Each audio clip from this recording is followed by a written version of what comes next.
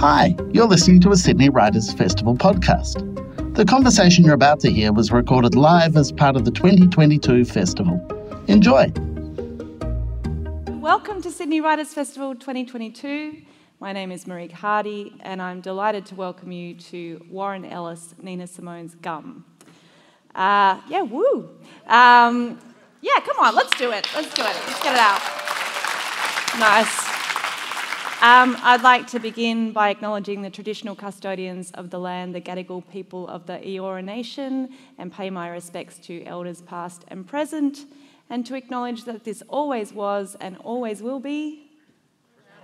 Oh, okay, we'll do it one more time. It always was and always will be. Hell yeah. And anyone who has the financial capacity, paytherent.net.au. Before I introduce our guest today, I will do some housekeeping.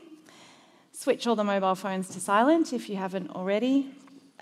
Please don't record the event. Keep photos to a minimum. Turn your flash off because it's embarrassing when you start and the flash, everyone knows it's you. If you're going to use the hashtag Sydney Writers Festival, I am going to leave about 10 minutes for questions at the end of the session, so if you want to start formulating something that you might like to ask Warren now, I'll let you know when it's time to go down to the two microphones either side of the stage. As we all know, no soliloquies, make it a question, all that sort of thing. The bookshop is in the main foyer. I'm sure you would have walked past it. Unfortunately, Warren will not be there to sign it, but that doesn't mean you shouldn't buy a copy of his book on the way out. Warren Ellis is an Australian multi-instrumentalist and composer, most famous for his work as collaborator and bandmate of Nick Cave in both The Bad Seeds and Grinderman. Both solo and alongside Cave, he is also a multi-award-winning film composer. His own band, Dirty Three, have released 8 studio albums since 1994, and he is an in-demand producer and writer. Warren's first book is his memoir, which I'll be speaking to him about today, Nina Simone's Gum. Please welcome Warren Ellis. Hello, everyone. Wow, look at you all. It's like Gandalf looming over me, isn't it? I feel like I'm kind of lost in his beard. I'll just peer out through it every now and then, ask questions. Now, Warren is in London, where it is in the morning, and we discussed his sartorial choices, which were going to be elegant in every direction anyway, but I'm really enjoying the tropical fruit motif that he's bringing the sunshine to us. I'm bringing on the gods of summer. Now let's talk about your beautiful book, Warren. Now this book did begin as a series of photographs, and in a way you were trying to get out of writing this book. Is that true? The book, the book, it kind of landed on my lap in a way. Like, I'd been approached by Dan Paps from Faber, I guess 2 years before I wrote it. He'd seen The Dirty Three when he was a much younger man, and he remembered my spiels between songs and stuff like that. And he contacted me somehow, I think via email, and said, I think you might have something to say. And I said, what, like a memoir? And he said, well, maybe, I don't know, I just think you might have something to say. And I said, look, I couldn't think of anything more tedious than a memoir. And if anyone's going to write it, it's not me, because it's a fairly tedious kind of format, I think. A lot of it, there's great ones like Dylan's Chronicles or Uncut by Klaus Kinski or Straight Life by Art Pepper. There's good ones, I guess, but there's a lot of flab. And I didn't want mine to add to that flab. Anyway, I just said, look, I'm not really interested. And he said, look, keep us in mind. And then I guess 2018, or 19, Nick put an exhibition on his life, Stranger Than Kindness, in Denmark. And he asked if I'd like to put something in. And I said, look, do you want my piece of chewing gum from Nina Simone? And he's like, do you still have that? And I'm like, well, yeah, I do. So it kind of launched something. And I was worried. In the book I explained this, but I was worried about losing it. And it had become this spiritual totem for me. that for 20 years I just sort of looked after and kept in the towel that Nina Simone wiped her forehead with at this concert in 1999 in London that I'd seen, and it changed my life. And I think everybody in the room, their life was changed after seeing this concert. It was one of these transformatory experiences and communal experiences that you have, that you realize life will never be the same afterwards. And music can do that, and film can do that, and literature can do that, art can do that, and people can do that. Like you can have these transformations just by talking to somebody, and they can say 3 things and it can change the course of your life. And this concert was such a thing. And I kept a piece of chewing gum, and I was worried about it getting lost, so I made copies of it in silver and gold. And the woman who I asked to sort of do this task, she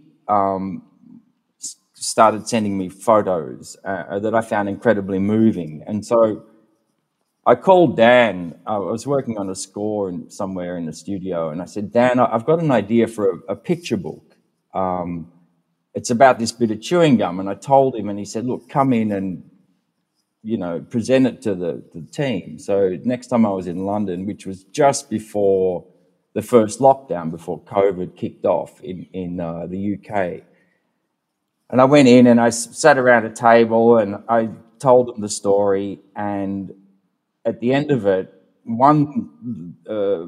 Alexa, one of the head of the sort of department, she was in tears, and they said, we don't need to talk about this, we want you to write it. And we'd like you to write it, and we'd like to put it out. And I hadn't given any thought to what it meant to write a book, and I just said, great, yeah, I'll write it, and I thought I'd write it on the two of us doing the Ghosting tour, and it was basically a picture book, what I had in mind. I had 400 photos, just about making the copy of the gum and it being displayed in the exhibition. Has anyone read the book? Okay, so I don't want this to be spoiler alerts and that all over the place, but so I was going to write. I thought I was contracted to write 20,000 words, and I thought that must have been about 10 pages. I hadn't written anything. I hadn't written anything since the early 80s when I was at university, and I was writing essays about books that I hadn't even read, and which I did all my academic life, watch a movie and then write the book about it. So write a story about it, write an essay about the film, because I was never a particularly strong reader, particularly syllabus stuff. A few books really resonated with me, but I was always sitting around listening to music rather than reading books. So I thought in my head it was 10 pages, and Nick had said, when I told Nick I had a contract to write a book, he's like, do you want me to write an intro? And I thought, well, look, there's half the 20,000 words. I'm home and hosed. I've got about 5 pages to write. I'll dash down a page a night on the two of us after the concert's done, and we're done. And then COVID happened, the tour got cancelled, and then I was sort of stuck with this book that I'd been contracted to write. And then I realized that 20,000 words wasn't 10 pages. I don't know, maths, I wasn't bad at maths, but I just had no idea what it meant.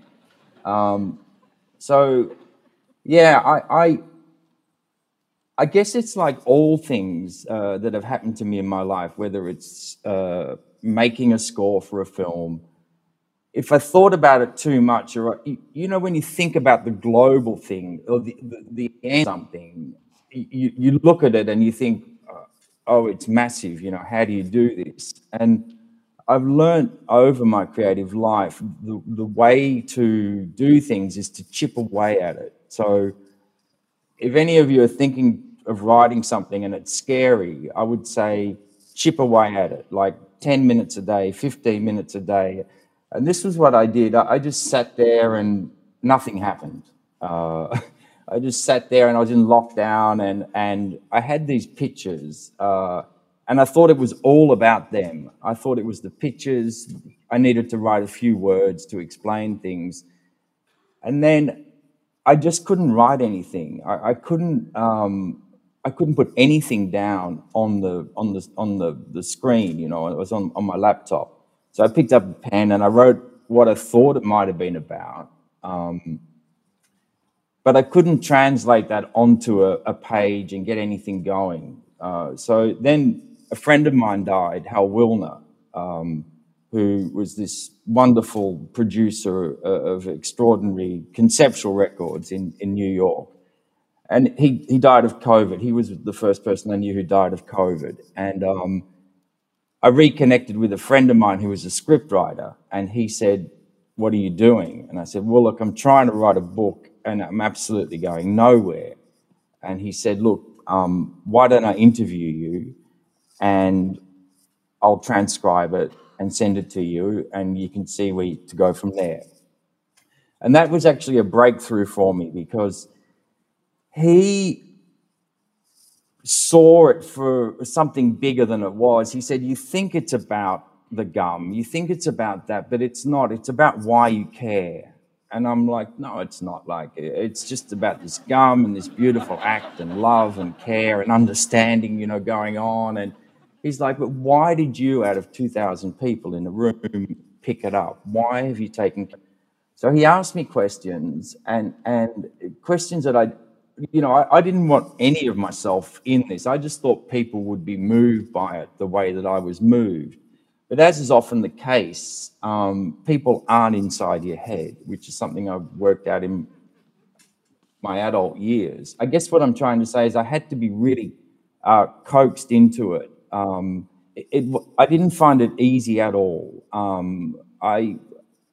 Even to the point of where when I'd finished the final draft and it had all been corrected, I just said to Dan, "We're not putting this out. There's no way I want this going out. Like, people might actually read it." I was so unconfident about it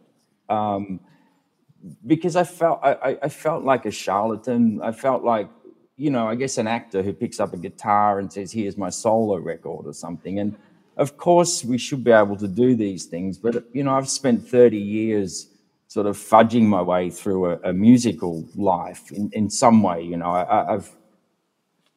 He's frozen. Do you know... been Oh, no, he's still there. Warren, can you hear us? Yeah. You can hear us. I will... That was the first question. I have 7 pages of questions. No one's going in. Lock the doors. Lock the doors. Yeah, anyone that's seen Dirty 3 play knows Warren's not short of words. I do want to talk, Warren, about... Sorry, I told you to cut me off. Oh, I know I don't, but no, I don't. You can't cut off Warren Ellis. It's I do want to talk about the religious experience of seeing Dr. Nina Simone play live, which you write about really beautifully in the book. I think only the people in the room know what that experience was like. But as you said, why were you the one to jump up on the stage and grab the piece of chewing gum that she'd placed on the piano? What compelled you to want to hold a solid object that was connected to that show? Well, in truth, I never even thought about why I did it. I just did it. And it never struck me as strange. And I remember when Nick realised that I still had it, he knew that I took it, but he had no idea that I'd kept it all these years. And he Warren, said if to me, I just one quickly there, because I do want to say there's a beautiful text exchange that you have with Nick in the book when he realises that you've still got the gum. And if you'll permit me to read it out, because I feel like it really beautifully illustrates the beautiful collaborative nature of their relationship and how easily they both click into an idea. Nick, you still have Nina Simone's chewing gum? Warren, totally. It's still in the towel she wiped her brow with at that concert. Nick, you worry me sometimes. Warren, haha, I guess I do. Nick, no, but we could exhibit the gum in its own glass case on a fucking marble plinth. Warren, with lights and an alarm. Nick, and a velvet rope and a guard. Warren, that puts me at ease. I'd actually love you to have it. Nick, and one of those things you kneel on in church. Nick, a fucking hassock. A fucking hassock. Warren, how tall is the plinth? Nick, as tall as you like. Do you feel like that shows the general, the creative conversation between you two and how you collaborate? Isn't that illustrative? Yeah, basically things move along really fast from a funny little idea to something quite elaborate within the space of 4 or 5 exchanges. It's been my experience throughout my whole creative life. This is what happens. You just need to throw something out there. And I think this is what my book, I had no idea what my book was about until after I'd written it. I have a better idea maybe of what it might be about, but it's definitely about releasing ideas into the world. And this was a big thing that I learned, which is it is a crime to get them out, to just sit on things that are in your head and releasing them. Lets them take flight, and they will live and die based on the people around, the people that get underneath them, and they can be the tiniest little ideas, and people just get underneath them, and if they believe in them, then they will carry them and give them flight. But they need other people. Ideas don't exist on their own unless you sit and paint on your own or you write on your own. And my whole life, creative life, has been collaborative. And I believe that we are ideas. People are ideas waiting to happen. It's all in there, from the moment you're born. It's who you come in contact with in your life that potentially can draw your better self out of you. And I realized this after I'd written the book, that my life, creative life, has been like that. People who just sort of leaned over my shoulder and said, really good, this thing that you're doing here, or this thing that you've just played, this is a really good idea. And I was very timid about getting ideas out. I wasn't someone who knew what they wanted to do. I thought my musical career was washed up when I was 24. And literally a guy yelled out at me across the street in Melbourne in the early 90s and said, "Hey, Warren, do you still play a violin?" And I said, "I think so, but it's been a long time." And he's like, "I've got a friend with a bunch of songs. Do you want to come and have a practice? And we've got a show Friday night." And I went, had a practice, and we played a show with a band called Busload of Faith. And then within a month after that, I'd formed Dirty Three. I was playing in a bunch of bands in Melbourne with Kim Salmon and Charlie Marshall. And my sort of step back into the musical world really happened by accident, by somebody remembering that I did something that I'd forgotten about, basically. And yeah, I guess that is a bit of a not just about Nick and my relationship, which is a very particular one, but it is also how my creative life has been. Other people kind of getting under ideas that I have, or me getting under their ideas. And you talk about letting go of ideas. There's also a lot in the book that you talk about letting go of songs. You talk about performing your soundtracks with Nick with a 40-piece choir and a 50-piece orchestra, and how once those songs are performed in that context, you're letting them go out to be something else. But there's also a lot in this book about letting go of objects. The gum itself, there's the transitional period where you let go of the gum is actually probably some of the most emotional writing in there. Do you want to talk us through what that process was like for you? Yeah, I guess that you make something, it doesn't exist until people have taken it on, and that's when it gets a life. It has a life when you're creating it, but it's within a small group of people, or just something that you've done on your own and it's private. But like the gum would have sat in the drawer. When I slipped this mortal coil, whenever that is, it would have ended up in the bin and gone. And for me, the gum sort of embodies, or it's a metaphor for ideas that if you release them into the world, there's the potential that they will take flight. Now I'm not saying they're all going to be hits and they're all going to be big, but they get a life, and that to me seemed to be the kind of the crux of the premise of the book once I started writing it. And the gum basically is a metaphor for the creative process and the fact that ideas need love and care from people to get underneath them in order for them to at least have the chance to exist. But you know, I also saw that, like, memory is what defines us, and I had these little objects that allowed me to remember my history, I guess, you know. And we all have these little things, you know. I don't know if it's a ticket stub, or if it's a pair of booties off your firstborn kid or something, or a spoon that your grandmother had or something, or I don't know, you know, like we have these little things.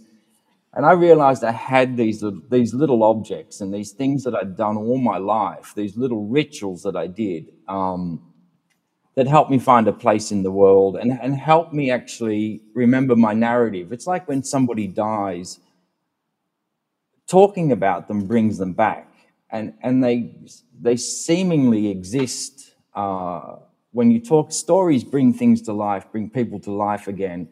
And that's why the sort of art of storytelling and the culture of storytelling is so important, because it keeps things alive and it's passed on. And the concert itself is something that's passed on because it can only be told verbally. There's no recorded evidence. There's no footage. There's no iPhone, you know, recording of it. So the only way it can be passed on or transmitted is by being told to somebody, and that's a beautiful thing that happens, you know, when you talk to somebody like that. You're right to say that all of us do collect objects, the ticket stubs, the booties, and we imbue them with meaning that is very personal to us. I think your level of collection is perhaps a little more passionate than others. It started when you were a kid and you used to collect lead weights, which I don't know if anyone here has a lead weight collection, but you would pick them. It's a real bowerbird you're collecting, is that right? Yeah, I guess it was attached to superstition, you know, like I place some superstitious importance over picking up these tire weights that don't seem to exist as often as they used to. I don't find them as much, but I realized that, you know, I've had this thing all my life of collecting things, and that they somehow I attached a significance to them, that bad luck would happen to me if I didn't pick them up, these tire weights. And they're heavy, you know, so it was a real problem as a kid, carrying them around all the time, and where to put them, you know. And actually looking back at that made me realize that I'd had these boxes of things, these boxes, like little treasure chests of things that were really important to me, that I still have, you know, like a drawer, and I throw things in, that they were, in a way, you know, set up by my father, who had a box of his lyrics. He was a country and western singer and songwriter, and he had this box of songs that was like all his dreams up in the cupboard in the family house. And I didn't even know what was in there, but I you know, he'd show me from time to time, and it was really like a big moment when he would sort of pull out these words and photos of himself as a younger man, and his signature he'd practiced. And he'd made a record, you know, and my father sort of showed me this magic trick, which was to you know, I remember one day saying, how do you write a song? It seemed like such an extraordinary thing to do. And he said, it's really easy. And he opened a book of poetry, and he opened up to a random page, and he just started playing his guitar and started singing the poem to his guitar. And I didn't realize until I was writing this what a gift this had been. That was like my portal to the creative process. And then I guess, you know, as I started looking at the book, I realized I'd had these phenomena, one of a better word. Beethoven had appeared to me several times in my life. And it was always associated with light, this white light. And it was the same experience when I saw this concert. The room was transformed. There was something supernatural going on, which made me remember this story, the earliest story I can remember with my brother, a shared experience about some clowns appearing in the back garden. And I realized that well, actually, Oren, the guy that sort of transcribed the first interviews that I did with him, he said to me, dude, he's American. He goes, dude, this is your first supernatural experience. This may be the reason that you do what you do. And I'm like, get out of here, you know, like, you're fucking insane. And he's like, no, the way that you dealt with this, the way that you embraced it, the way that you just took it as normal, seeing these clowns, and that you just kind of like embraced it. Maybe that's why you picked up the accordion at the rubbish dump, you know, like, and you just didn't walk away from it, you know. So he sort of allowed me to see these threads of things that had happened in my life that seemed to actually point to why I actually went up and took the gum. Basically, he said to me, it's why you care about music. Is what I think your story is about, why you care about it, and why you care enough to take it. I think anyone that's read the book, and hopefully many of you who haven't will go and purchase it tonight, but it is such a lovely collection in itself of objects and ideas and experiences and emotions that you've had that all together work with this kind of cohesive story. Like you said, all those things that pointed towards why you took the gum. Now, you were saying that Nina Simone's gum is a metaphor. It was also something that you carried with you you didn't even just carry it with you, you put it in a drawer at your house. It was there for years and years and years until it was activated, I guess, by the text message I read out previously. Now, for an object that is a metaphor, that is something that you had been able to put away in a drawer and lived in your life, I do want to talk about that experience of when it came time to put it in the exhibition and you realised you were going to cast it in metal, and in order to cast it in metal, that meant unwrapping it and taking it out of the towel. And that felt like quite a traumatic, it's one of the most traumatic kind of experiences in the book. It felt like you were very attached to this object as metaphor. Well, I felt like, I never felt like I owned it. I felt like I was a custodian of it. I never felt like it belonged to me. And I realized that it belonged to the world when I saw the reaction, you know, that people had when they saw it or when they heard that I had it. The curator of the exhibition, you know, how, you know, she would, once she got it, she was terrified, and she would wake up and drive down to the gallery and open it up and go in to check that it was still there. And still I saw her recently, and she didn't want to take it on tour because it's gone to Montreal now. And I said, why? And she said, because it's going to be the death of me. Like, I just cannot deal with the responsibility of looking after this thing of such great significance. And what's incredibly beautiful about that, and I think about the whole thing, is that it's about absolutely nothing. The thing that this speaks of is the imagination and people wanting to be their best self that they can be around this. And it's where I find, you know, there's a lot of beauty around the idea of it.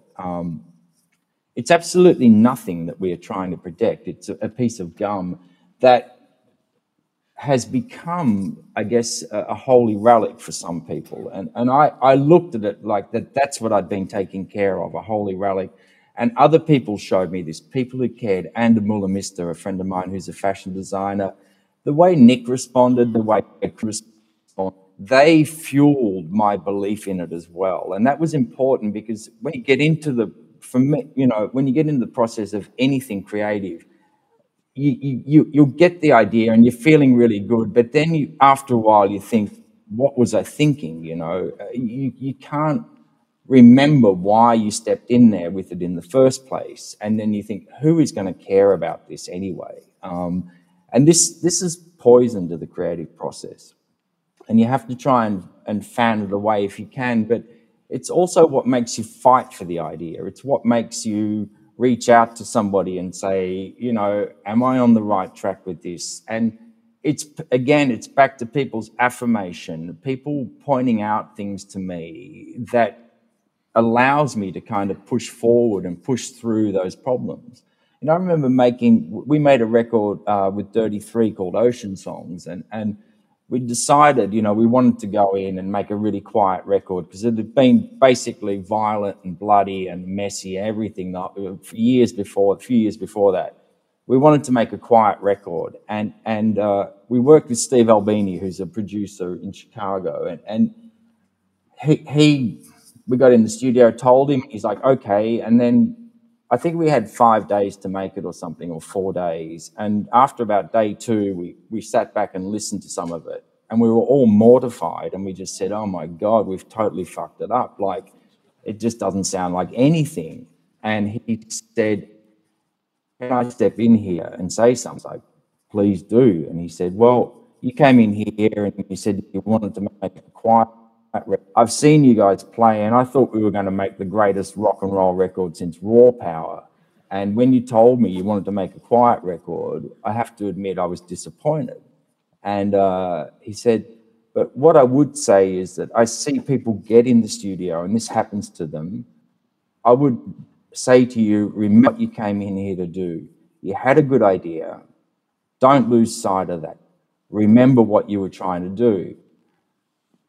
And I've always kind of remembered that when I get in these situations, that the original idea is always worth going back to when you're in doubt. Why did you go in there in the first place, and what was the idea? Because it's normal to kind of talk yourself out of it after a while, particularly if it's going around in your head. On that, you talked about the gum itself, that the energy that got built when other people started responding to it and became custodians of it.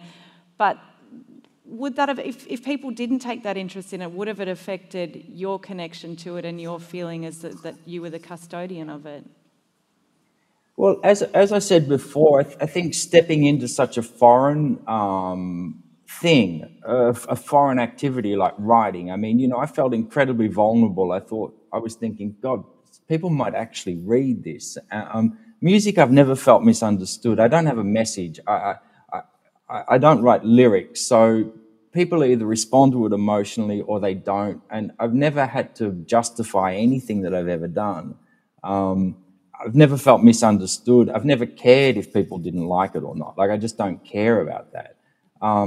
But this felt different because reading, I think people tend to be critical in a different way, and I'd been doing something for 30 years, which is making music, and suddenly I was expressing myself in a different way. So I felt very vulnerable and unsure about the process. And I think I know these people who kind of reaffirmed what I thought and were encouraging, were really important, because if somebody had said, look, what the fuck are you talking about? And, this is just stupid. Or who do you think you are? That would have really killed my desire to do it. And I'm eternally grateful to the people who are in the book that I mentioned, because it was like a collaborative project for me. And I was reaching out to people all the time and calling them, Anne, Christina, Rachel at the office, and talking to them about it. Kids, my children's friends, they saw me sitting in the shed in the lockdown, when it all opened up. They're like, what have you been doing? And I'm like, I've been trying to write a book. And I would tell them about it, and then they would talk to me about it. So I would sort of talk to people about it and get encouragement from them about the process. So all these people for me were incredibly important to me actually writing it. But their enthusiasm, I have to say Faber were extraordinary. Dan was amazing. He just kind of sat with me the whole way. He was very kind of encouraging and critical in a good way. And I know that stepping out of my comfort zone into something that was very new to me my enthusiasm for it could have been killed very quickly. Usually in the studio, it's the things that I don't get that I'm drawn towards. When I'm making music, I mean, if it sounds like T-Rex, leave it for T-Rex, you know, like, because they've already done it really well. But if it sounds like I don't really know what it is, but there's something, it's a sort of gut instinct that I have about something that I don't really get, but it moves me in a certain way. I'm drawn towards that, and in this instance, writing, I felt kind of at sea, and I felt very vulnerable in a very different way. So their encouragement was really important. You talked about being in the shed writing the book, obviously, during lockdown. There's a moment in the book where the exhibition was meant to open in Copenhagen, I believe, in March 2020, which is a very significant tilt in the axis for all of us. And of course, it got postponed, cancelled, as so many gigs, concerts, gallery openings did. How have these 2 years been for you in terms of that letting go and surrender of expectations of a touring artist or a maker? Well, I guess it's like everybody, we just had to find a way to move within the situation. And I was really aware what a hard time everybody was having in Australia with the sort of brutal lockdowns that were going on. We seemed to have them and then open up a bit and then go back in again. They don't think they were as long and draconic as they were in Victoria, at least. I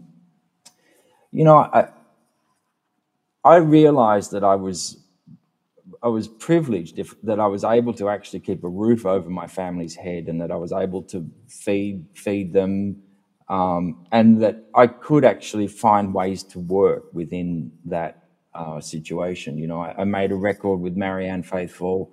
I wrote the book. I opened an animal park, an animal sanctuary in Sumatra.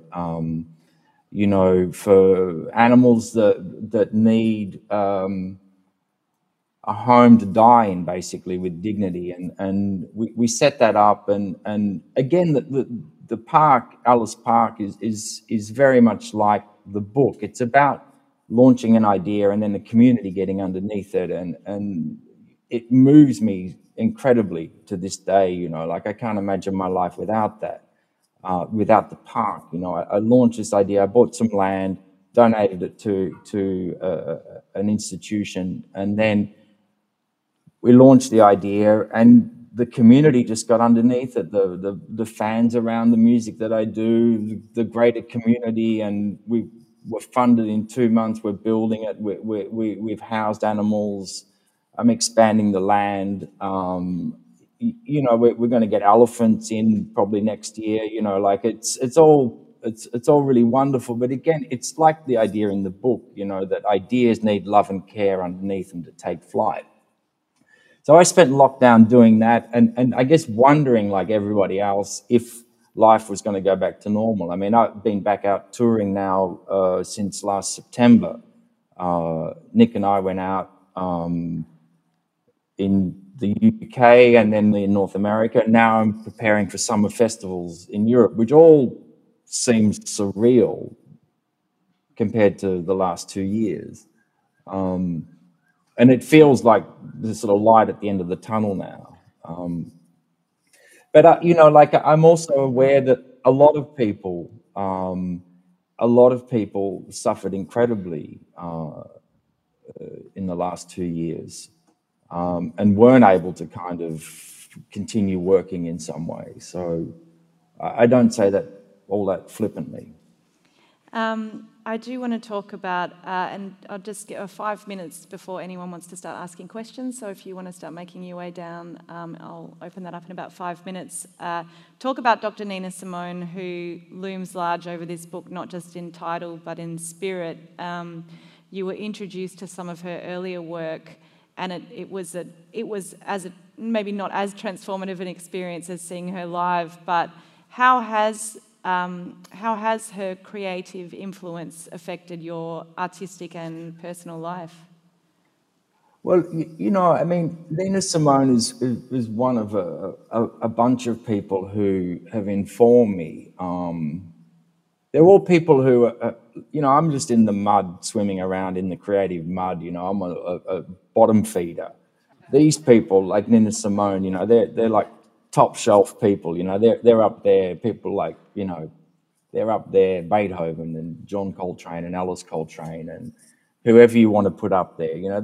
These are people that you won't reach their heights, but they give you something to aim for, or they show you a way. But with Nina Simone,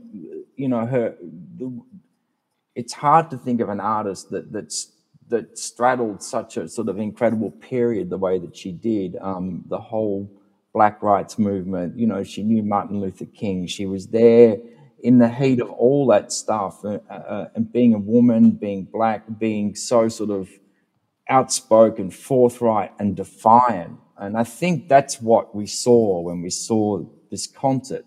It was this years of experience that suddenly came to her rescue because, she was frail. She was very kind of physically challenged and psychologically challenged.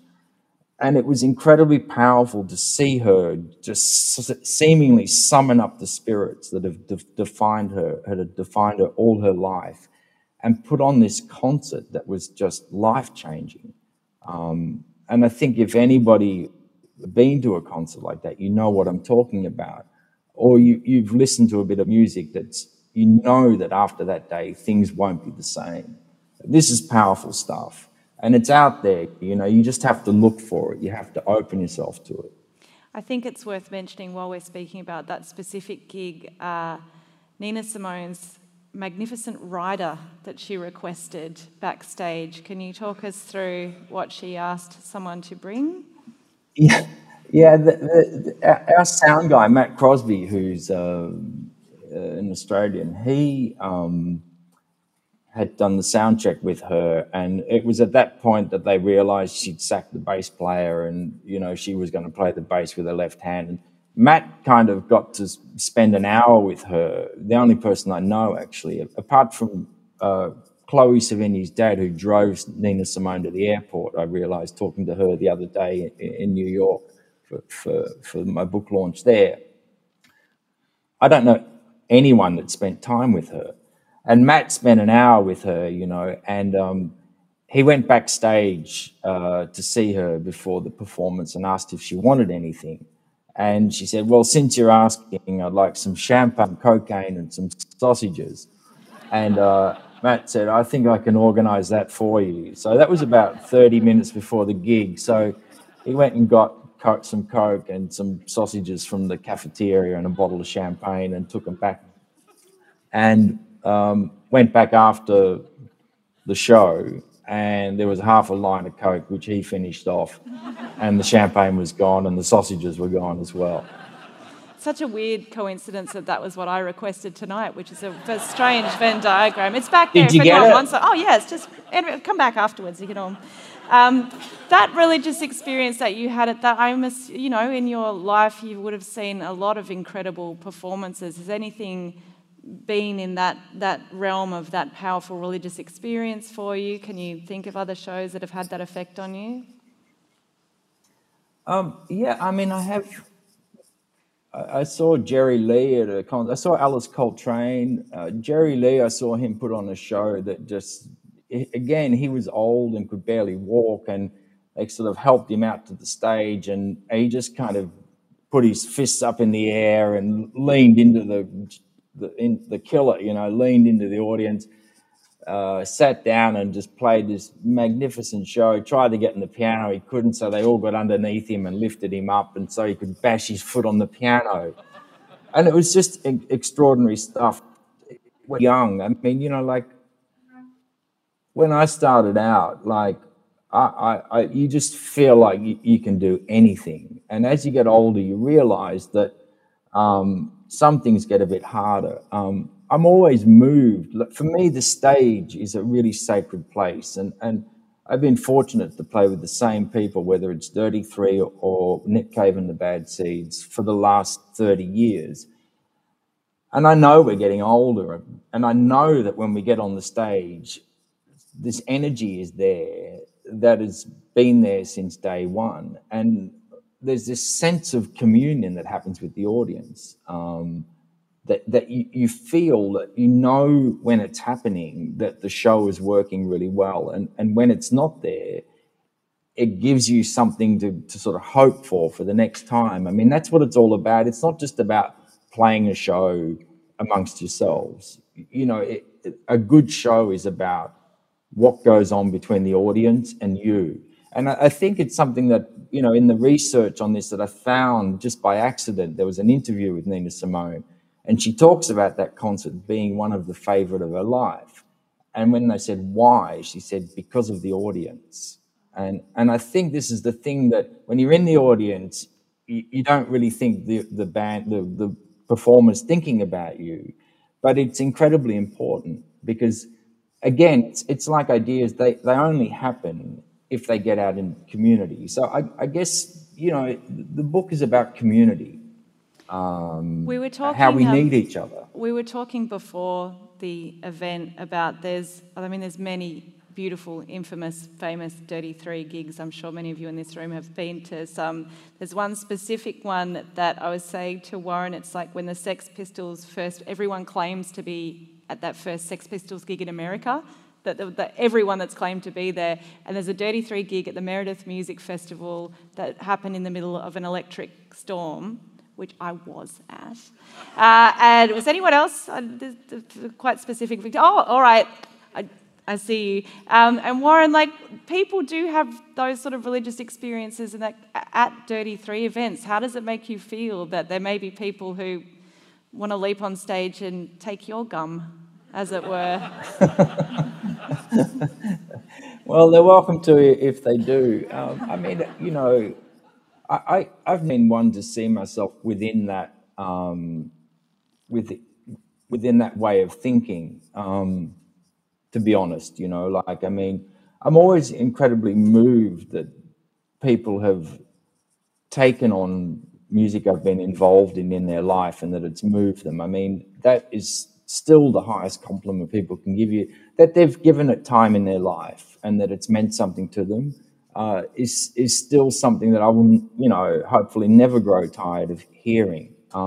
I'd rather that than you know, I guess people being fanatical about you, or the whole cult, the sort of cult of celebrity and all that is never something that's interested me at all.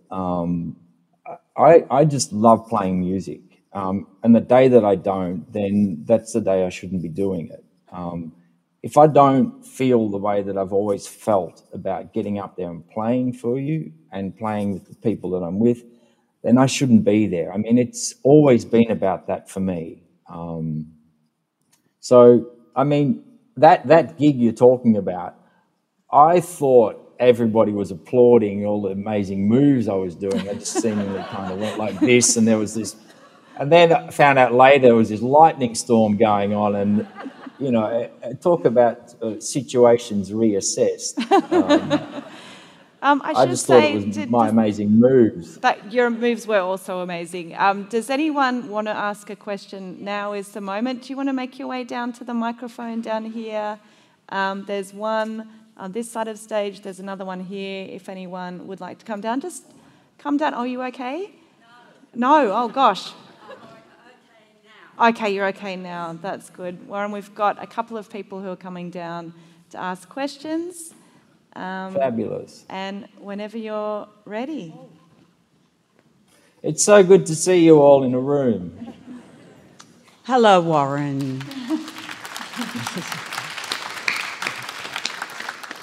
First, let me say thank you very much for quite a moving experience reading your book, because I come from my mother was, she kept Jerry Lewis's cigarette butts in our glory box. And I still have them years after. I think my sister still has one of them. Of course you do. Yes. Very simple question, which has been bugging me for years, but are you Greek? No, I'm not, but every time I'm in Greece, can you turn around? I can't see you. Where are you? He's up there. Well, just turn around the other. Jesus. Turn around the other way. Yeah, there you are. Hello. Where are you? Oh, okay. There you are. That's it. No, I'm not. I wish I was sometimes. When I go to Greece, everybody crosses themselves when I walk past them, particularly if I'm black. But and sometimes I have to say I do buy into that, and I kind of give them one back, like do a few things like that. I have been known to have some fun with that. But no, I'm not. But there's a few skeletons in the family closet, so anything's possible. Look, honestly. Thank you so Thank much. you. We've got another My question. pleasure. There's someone else down here. Yes, go ahead. Hi, Warren. So my question kind of links to your creative process. You know, in your book, you know, you talk about, you know, having the gum and how it like transformed your creative experience. I'm a lifelong fan of the Bad Seeds. You know, from like the age of 10, I was like delved in there, never looked back. But from whenever you joined the Bad Seeds, I think there's been like a real catalyst, a real sea change, and just like real brevity, like just opened up wide the kind of sound and it just encapsulates so many genres of music, and it's amazing. So I think since you've joined and up to now, like, you know, it's gone through so many genres and so many things. I think my question is, well, where can you go? And where is like, but also where is the boundary? Where will you not go? You know, for example, will there be a techno record by the Bad Seeds? Warren, are you going to put out a rave record with the Bad Seeds? Or like a rockabilly Bad Seeds? I'd love to. Like personally, I love all music. You know, and yeah, you know, for me, going back to like what you said in the Enemy interview about like David Bowie's Low, it was just like, what the fuck is this? You want people to like go like, what the fuck is this? And I do constantly. Okay, let me interrupt you, because you've said some good things there, and I think if I'm not challenged, how can I expect the audience to be challenged? So I have to be curious and terrified at the same time with what I'm working on. If it's just familiar to me, it's going to be familiar to anybody listening, and I don't feel like I've done my job. I don't make music for myself. Other people make music for me. I don't make music for myself to listen to. You know, I think the Bad Seeds, before I joined, I was such a massive fan of them and the Birthday Party, primarily because they constantly kept me guessing about where they would go. And the Bad Seeds has always been this extraordinary band that weren't worried about like making a record that sounded like the last one. It was more about like, where could they go? And that, as a listener, to me, I felt like I wasn't being treated like a moron. I felt like I was being treated with some respect. And artists that treat me with respect and challenge me and make stuff that I don't get, that takes a while for me to get my head around. I remember hearing Here Comes the Warm Jets, and it was at a time when buying a record was like, I just, you know, like when you bought a record, you were shelling out serious money, and it was money I didn't have. So I couldn't afford to not like it. So I remember taking that record back. Now, it's one of my favorite records these days, but at the time, I just couldn't afford to keep a record that I didn't really get, like really quickly. So now it's something that I really love, that record, but I feel it's like my duty to do what I see other artists do that inspire me, is to try and do the same thing. If that answers your question. I know we've got time for one more question. I'm so sorry. Thank you. I've got a question. Gosh, I'm so sorry. We've got 2 more questions. We've got to keep it quick. Warren, hi, mate. My question is, Hello. You were telling the story about you wanted to make the Quiet album and you were unsure if it was any good or not, and then the guy came in and said, yeah, it's good, remember the original idea, and then we sort of got distracted and we went off in another direction. What did you actually think of the album in the end? Did he talk you around? Did you like it? Or how did you feel about the Quiet album in the end? Well, that's the record that we put out. So he gave us the courage to go forward. Which I live by to this day, that advice, like when you are questioning yourself, remember what you went in there to do. And Steve gave us the courage to put out the record that you hear. We continued with it. A lesser producer would have said, yeah, thank God. I mean, like, what the fuck were you thinking? What a mistake, like, great, let's turn the amps up. Now, the record you hear came out because Steve had the confidence to say, don't forget what you were trying to do. And I think it's what I'm talking about the whole time, in a way, is to take risks and to try and be bold with the things that you do. I will be bold with everything except going over time. So did we have one more question? Is that one more question? Yes. Hello, Warren. Quick question. Music. Hello. Hi. Music is, in my mind, something of taking flight and kind of being airborne. Do you think, having an interest in objects grounds you and is more of the weight that kind of keeps you a bit more centered when music tries to kind of pull you to the sky? And it's a bit of an abstract question, but I just wonder if those objects kind of give you a bit more solidity to hold on to or anchor you.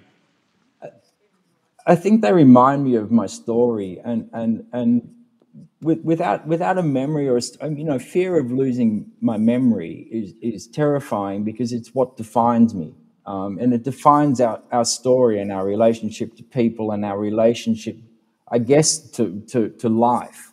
I mean, I don't know if they ground me. I think they just give me a thing that I can look at and remember something, remember a moment. I can get those feelings that I need. I've had several kind of moments in my life where, I've probably had what you would say is a nervous breakdown and stuff like that. And I had one a few years ago, and I couldn't play. And I had a tour looming, and it was terrifying. And I could not play. And I remember when I did sit down and eventually start playing, I realized that,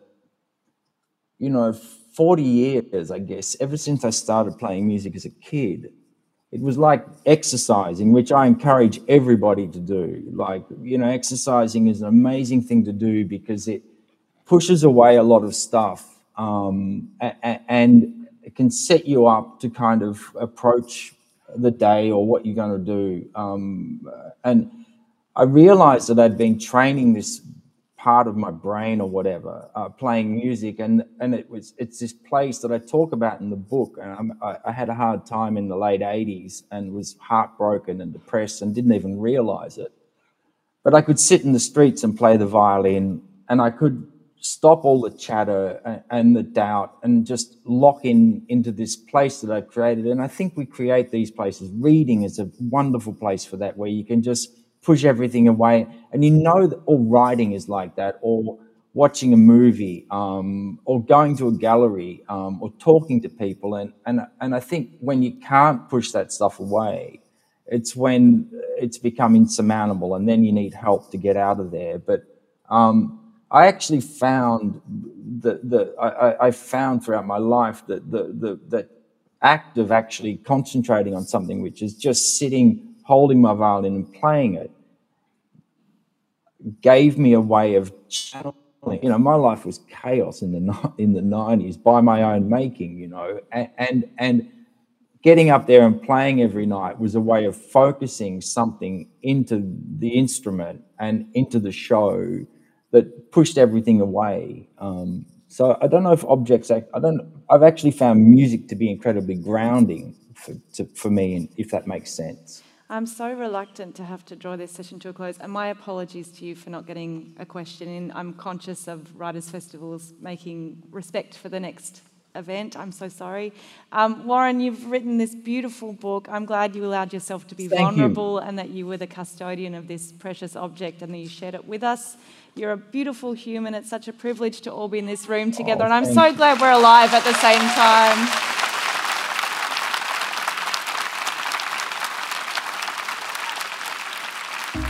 You've been listening to a Sydney Writers' Festival podcast.